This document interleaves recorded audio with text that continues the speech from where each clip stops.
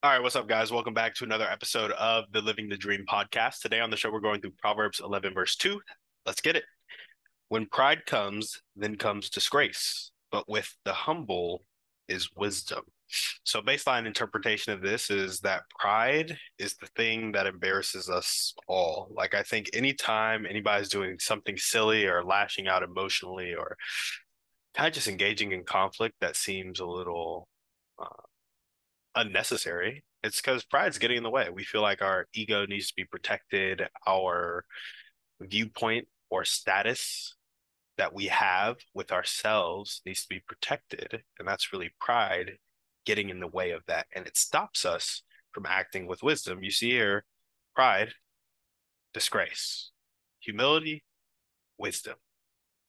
And so it's wise to raise others above yourself. Something I learned about humility from a quote was it's not lowering your status of yourself, but it's raising the status of everybody else above you. So you could have a really high status of yourself and just hold others in a higher regard. And I think that's a pretty wise thing to do because you'll have some pretty solid relationships if you can consistently do that. As for the self-improvement application of this, I would say phase eight, measuring results, you really need to understand where you're at and take an honest kind of screenshot of what results you're producing in life, what is causing those results to be produced, and then don't try to explain it away to protect yourself. Take the bad, take the good, accept it, and then it'll allow you to kind of alter course and be a bit more in control of your life. So measure results properly and get an accurate picture of where you're at. And then the entrepreneurial application, I would say, is stage six, customer success. And I'll tell you about where this has shown up in my life in a little bit, but specifically customer success to me is listening to the customer and knowing they're always right. And that takes a kind of state of humility. Like maybe there's something in your business that you think is fixed, and you can't change it, but the customer is complaining about it.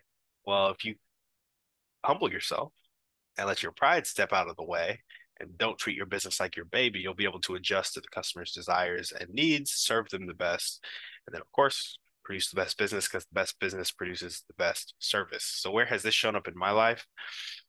I would say just sitting around thinking I know how to serve a customer instead of actually asking them. Like, just think about pain points I've had and then extrapolating that out to many people. And really, I think it's just you should ask people what problems they have and then solve those problems that they say they have.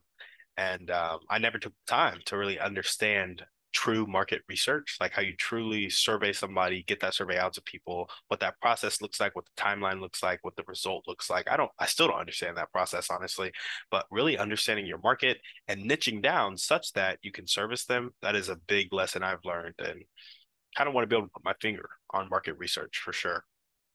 So where do I want it to show up in my life? I would say humility and listening to people, but then also communicating the need for execution as well. I think a lot of people can get kind of wishy-washy or they back up their concepts and ideas with opinions as opposed to facts. And I want to be able to listen to people. I want to make people feel understood and I want to change course when I'm wrong. But I also think communicating the need for execution in the midst of that humility of like, I hold you in high enough regard to listen to you and tell you that I think you're wrong and that I think this is a better way to execute, and then also give you the opportunity to kind of convince me otherwise. And we kind of go back and forth and really chew on that. What's best for the vision we're going after together? Notice I said going after together. I want to be in this with people. And when you're in it with people, you have to be humble enough to listen, hold them in high enough regard to correct them, and then staying the course with them long enough to chew on the execution that's actually needed to produce the result. And then how can you guys apply this to your life? I would say, kind of said it earlier, take an honest inventory of where you are in your life and don't explain away the bad stuff with your ego.